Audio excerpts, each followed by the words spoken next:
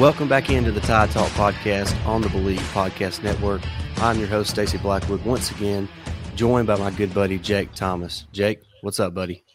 Man, I'm doing great, Stacey. Good to be on tonight. And as always, at Tide Talk podcast, you'll never have to worry about mustard being thrown on you. No golf balls, no mustard, no bottles of water.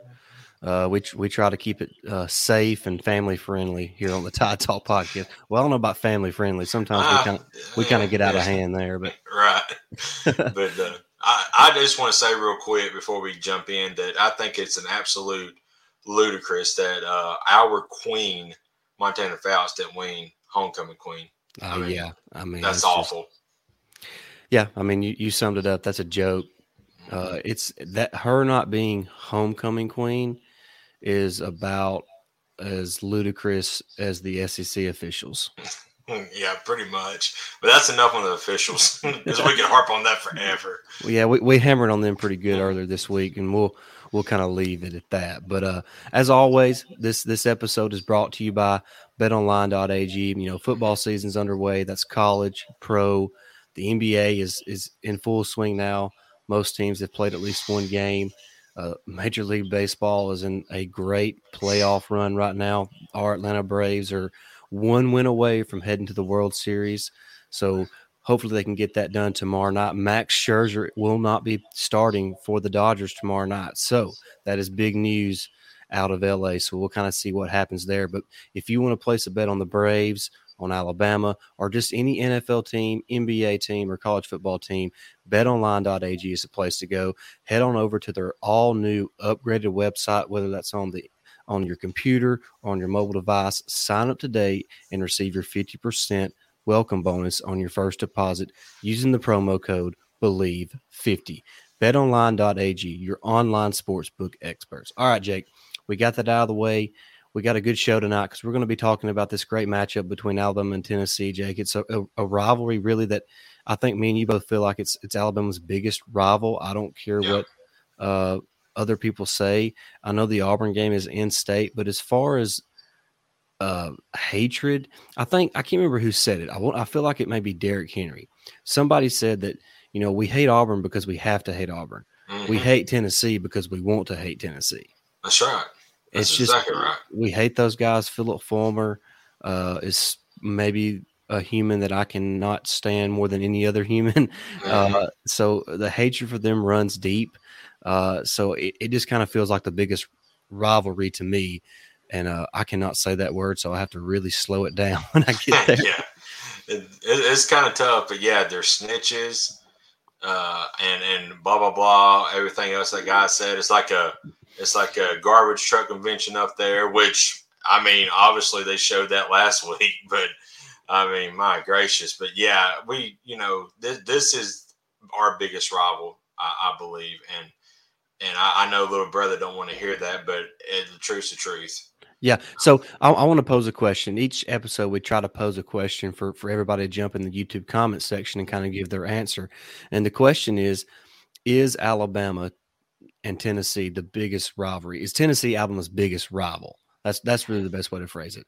So if you think Tennessee is Alabama's biggest rival, put Y for yes or N for no there in the comment section. All right, Jake, let's just go ahead and dive right into the game. Look at Tennessee, Jake. When you look at their offense, of course, Hendon Hooker took over for what was that? What's Milton? Joe Milton. Joe Milton. Yeah, I could not think of his first name.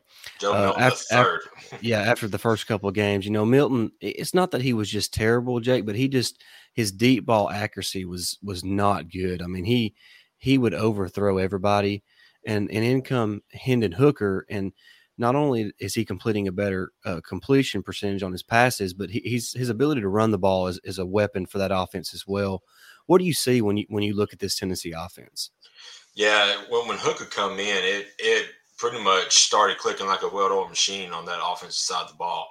I haven't watched a lot of Tennessee this year. I did watch the game last week, but I mean, Hooker is just a different animal than Joe Milton. He's more accurate and he's got a little bit of mobility too.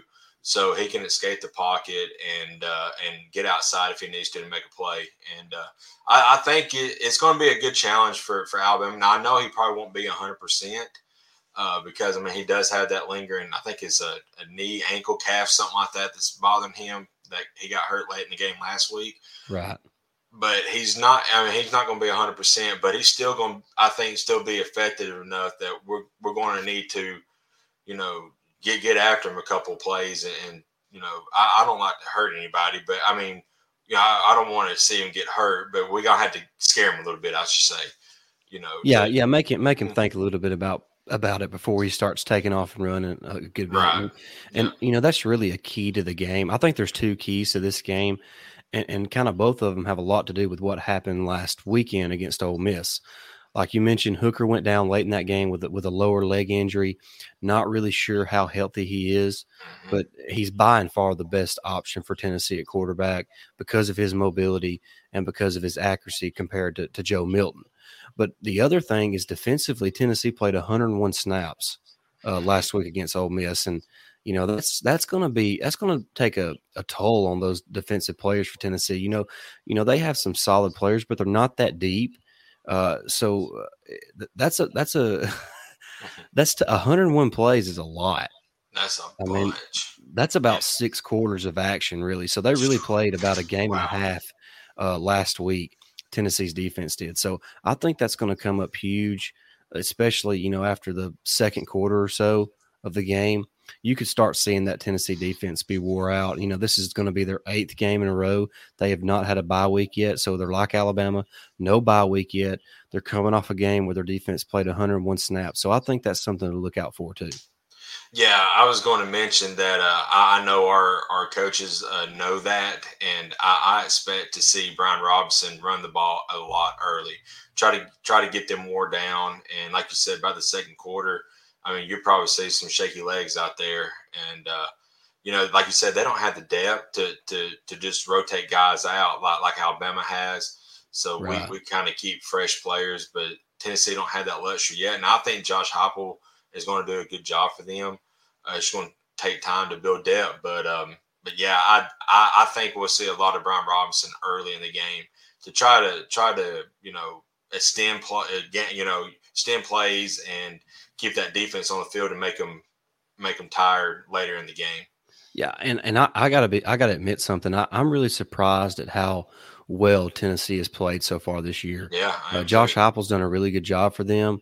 And I'll be honest with you, that's really shocking to me. I didn't think he was going to be able to get it done. But Hendon Hooker has been a pleasant surprise for that offense. And I don't think they're 4-3 right now and had a really good chance of beating Ole Miss last week without Hendon Hooker and the play that he's played the last 3 games or 4 games that he started. Yeah. So he's really turned things around for that Tennessee offense, and he's a big part of what they do. And if he's not 100% healthy, that's kind of good news for Alabama's defense because he's a tough guy to prepare for defensively and a tough guy to defend. Absolutely. And, you got to think if Hooker was in the game against Pittsburgh, that game could have gone differently in Tennessee's favor. And Pittsburgh's probably one of the best teams in the ACC since Clemson's kind of struggling this year. So yeah, and Clemson actually goes to Pittsburgh this weekend to play. So yeah. Clemson may be getting that 3rd L on the season. That's a story for another day. But what an interesting season there in Clemson, South Carolina. But we've talked a lot about Hendon Hooker and how well he's played for Tennessee and how he's kind of carried that offense.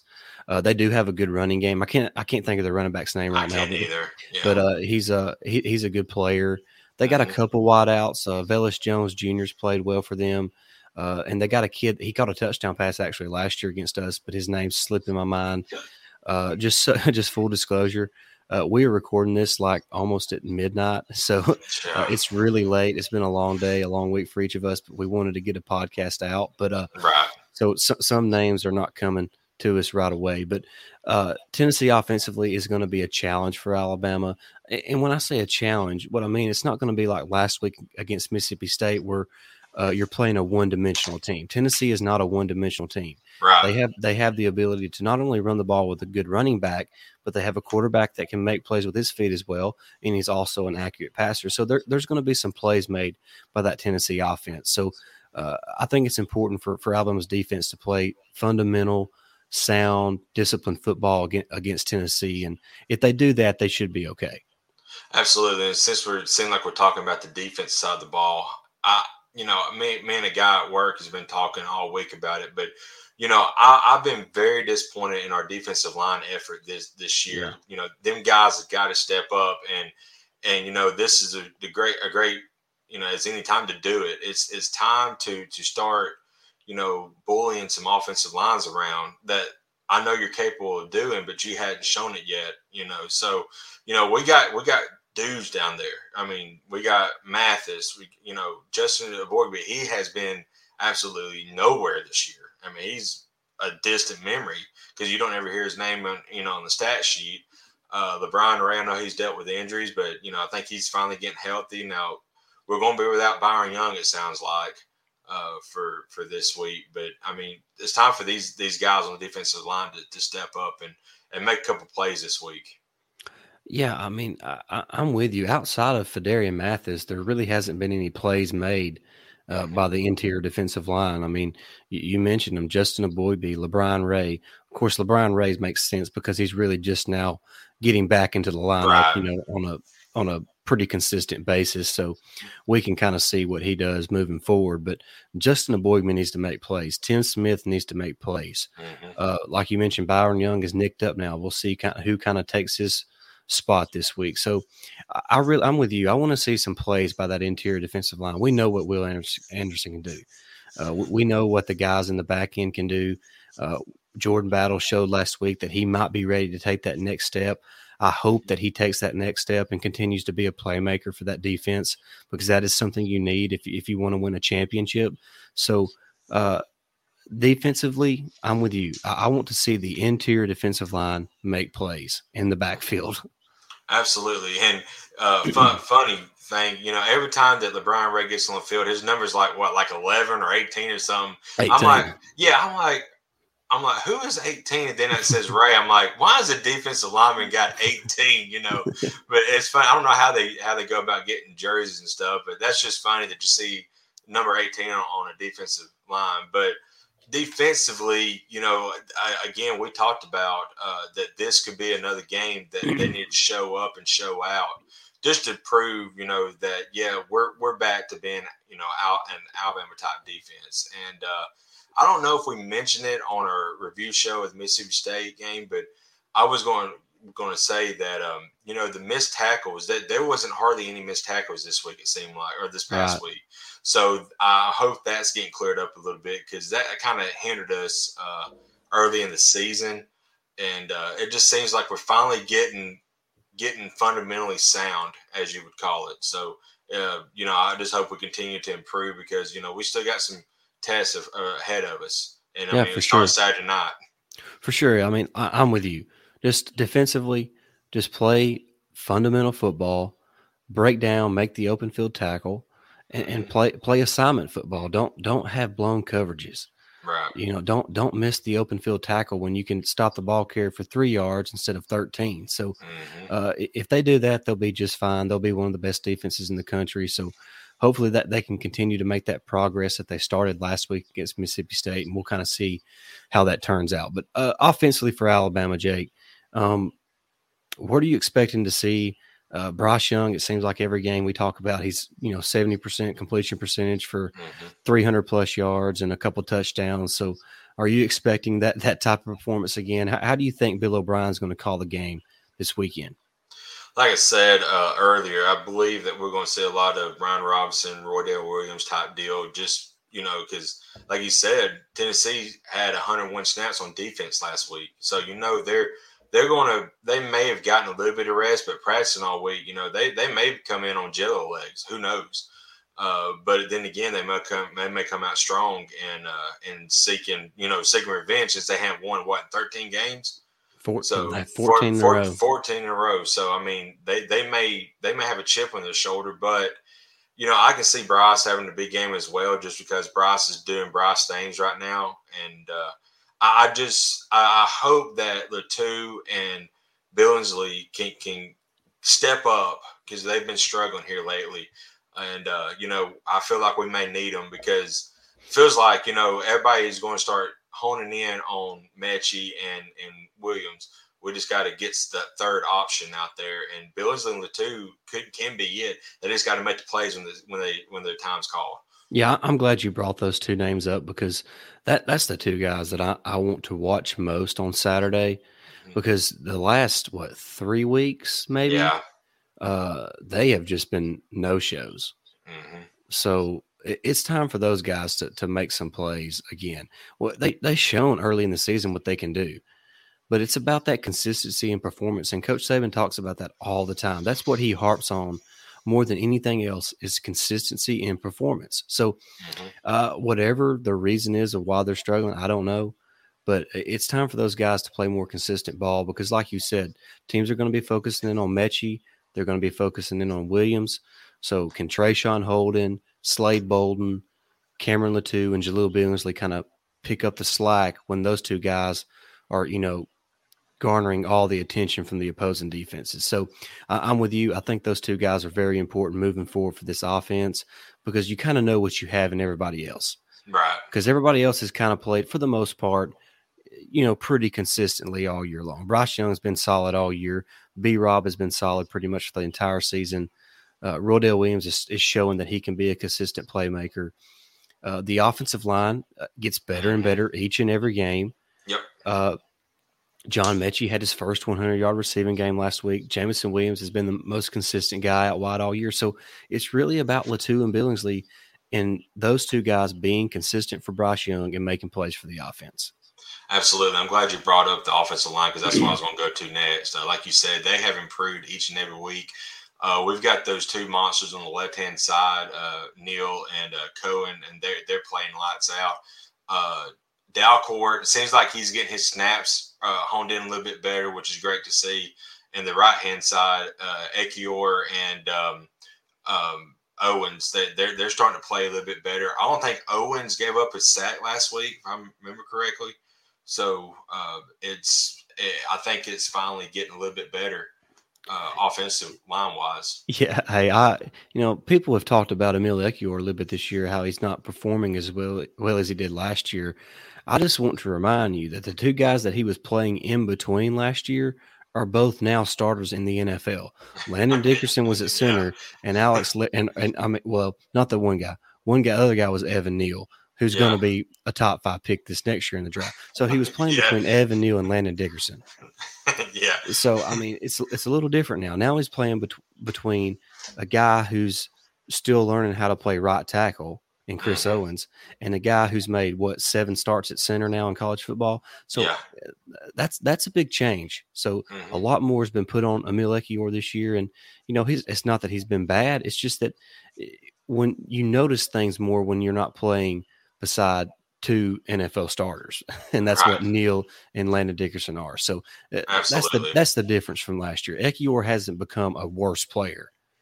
He's probably a better player now, but he's not. He don't have better dudes around him like he did last year. Absolutely, and I'm not going to bash him. I couldn't believe that people were saying that he's kind of stunk it up this year, because I don't think he has. I mean, like we said, Owens seems like he was our weakest link on the offensive line, but now he's finally honing it in, and it's if they start gelling like they are right now, they're going to be dangerous. Later in the season, that's great to see, because I think they're finally getting right, and that offense is coming alive. So and like everything else, when it's Alabama, it's put under a magnifying glass. So the offensive line has not been as bad this year as what it's been made out to be. Right. So it's just like everything. It's blown out of proportion a little bit. Now it's not been as good as it should be, but it hasn't been awful. 90% of college programs would trade our offensive line for theirs right now. So, ask Clemson if they would like to have Chris Owens and Emil Ekiyor on that starting offensive line for them. I guarantee they would like to trade quarterbacks. That's for sure. Yeah. Well, most every team in the country would. Right. Absolutely. maybe besides Ole Miss, but yeah, I believe that that the offense is starting to gel, like I believe they can, and I said it on our show last night, best of the West that we do, or that I do, but I of course, being an Alabama fan, I want to see Alabama get in the SEC championship game because, like I said, I want to see Georgia play an offense like Alabama's. Yeah. Because when Alabama is clicking on offense, I don't think anybody can stop it. I don't think we can be beat. If we just haven't clicked as well as we could yet, I think offensively. There's still plenty of time to, though. It's a work in progress, Jake, because of all the new faces. Right. And now those new faces are starting to become more recognizable faces. So the further the season goes along, the better they're going to be. And I have full confidence in this team that they can compete with anybody in the country, including Georgia. So I have all the confidence in the world in this team. I think they have a chance to win the championship. It's just a matter of taking it one game at a time and improving each and every week. Absolutely. And I was going to ask you real quick, because I asked Kevin on the show last night, we're within 2 weeks of the actual BCS rankings being put out by the actual college football playoff by the actual people, you know, and it's all about, rankings. And I asked him last night, I said, this is what makes it different having humans looking at that than computers, because I'm not trying to be a homer, but to me, I believe Alabama is better than whoever third is in Cincinnati. That's just my personal opinion. I guarantee you, if Alabama still only has the one loss to A&M, they will be the number 2 team in the country. I agree, 100%. They may be number 3 behind Oklahoma, maybe, but they're not going to be behind Cincinnati. I would almost be willing to bet the house on it. Yeah, I agree too, because I just feel like if you put Alabama and Cincinnati on a neutral field or a home and home or whatever, it's Alabama blows them out. Yeah, each time. So. Yeah, I'm with you on that. But that's going to be a lot of fun to talk about that here in a couple of weeks. I believe it's like November 6th or 7th when the first rankings come out. 6th, maybe 2nd. I can't remember, but it's like a couple of weeks. Yeah. Well, Jake, we've talked about the game a little bit. I think it's time now to kind of give our score predictions. And I guess you can give your offensive and defensive MVPs. Let's say this. Let's make a caveat: no Bryce Young on offense, and no Will Anderson on defense. Fair enough. My score prediction: I think Alabama wins 42-17. I still think they covered, because I don't think Hendon Hooker is going to be healthy. If it was healthy, it might be a closer game, but I think they still cover. Maybe I'll go 45-17. But offensively, I will pick. I'm going to pick Williams. I think Williams will have a big game. Okay. This week, and defensively, I'm going to go with. To'oTo'o. I think he's starting to play a little bit better. He had 14 tackles last week. I like to see him build on it, so I'm going to go with him this week. All right, I like it. Yeah, I'm right there with you in a score prediction.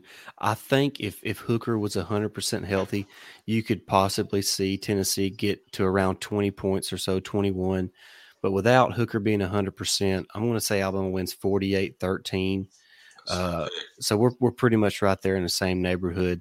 Offensively, I'm going to go with John Mechie. We're both going wide receivers. I'm going to go with Mechie. It seems like he's starting to just build confidence and become a better player each and every week. So, and I seen today that he is tied for first in the country for most broken tackles by a wide receiver. I didn't know that. So that's a pretty interesting stat. So it is. I'm looking for Mechie to have a big game again this week. And defensively, I'm going to go with the guy beside Henry To'oTo'o. I'm going to go Christian Harris.